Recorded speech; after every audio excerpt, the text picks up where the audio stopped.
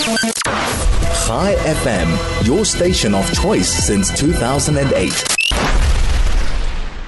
A topic that certainly is a big one on our minds.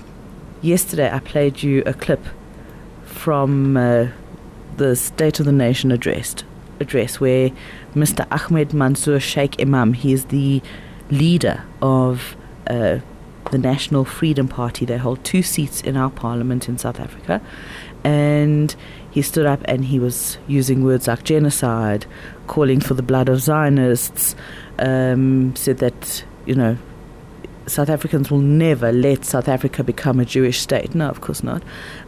It's actually ridiculous.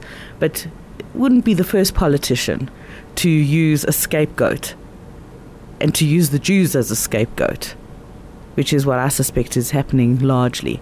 But when you're calling for Zionists, there's something called the Afro-Zionism. It's a huge movement, right? Huge, 14 million people, but that's not nothing.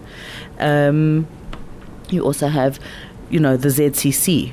Then the Zionist is in their name, the Zionist Christian Church. So when Mr. Ahmed Mansour Sheikh Imam is calling for genocide of Zionists, is he referring to all Zionists, or is it only Jewish Zionists? So I wanted to find out, well, how are other Zionists reading this? So joining me right now is Dr. Braam Hanekom, who is the chairperson of the South African Faith Communities Environment Institute and the South African Faith Communities and Environment Initiative. Good morning, Dr. Hanekom. How are you? Kathy, and good morning to all our listeners. Thank you very, very much for your time this morning. You heard the point that I was making. So have you been in contact with any of the church communities regarding, and I'm talking about the Zionist church communities like the ZCC or the Zionist, the Christian Zionists? That's another big movement. Have you been in touch with them? Have they been offended by this? Because now it sounds like he was threatening all Zionists.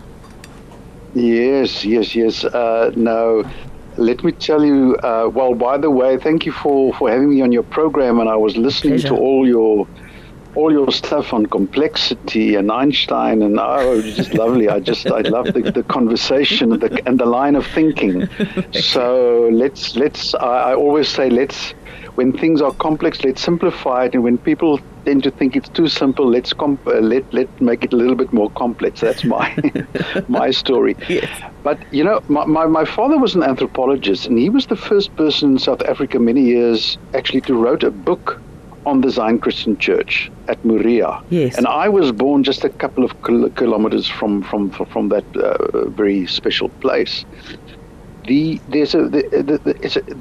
Zion Christian Church is an African independent church with a lot of mystic surrounding it. So I'll be honest with you when I say yes, there will be a strong affinity for the Zionist cause, or the Israel people that you will find there, but to define them purely as Zionist, I don't think that will be correct. Okay. But you have said correctly that, and it's in their name, and the name I think is more relating to the biblical concept of Zion. Mm-hmm. Oh, interesting. Not to the modern day political Yes. term that we find Zionism. So that's just on the ZCC, but a fascinating movement with millions of people Sure. worshipping there. So when the speaker spoke against Zionists, is it your opinion? Do you think that he spoke against Christian Zionists, whether they're from the ZCC or any other Christian affiliated organization, or do you think that it was specific to, Jews? Look, let me be frank with you. I mean, when I heard what the person said, it is absolutely ridiculous. I mean, it's up to a point where I didn't give much thought, and I don't think it's, we can go here and there. It's utter nonsense, what he was saying. So what he was referring to, I honestly don't know. It is just political rhetoric that is out of place, in a modern day democracy like South Africa, where we celebrate diversity. South Africa is not a black country or a white country or a colored country or a Jewish country or or whatever, or a Muslim country. We've got minorities obviously and majorities in South Africa. Well, that's what I always thought. I actually did. Yeah. Up until I saw this. Yeah. When we say that, it's just political rhetoric. Political rhetoric was something that people said about Adolf Hitler, prior to the Holocaust. That's also what happened in Rwanda. It was also political rhetoric.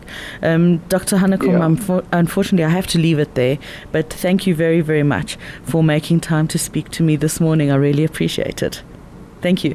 That is Dr. Braam Hanekom. He's chairperson of Safcei, who's the South African Faith Communities Environment Institute. He sits on that board, and the South African Faith Communities and Environmental Initiative.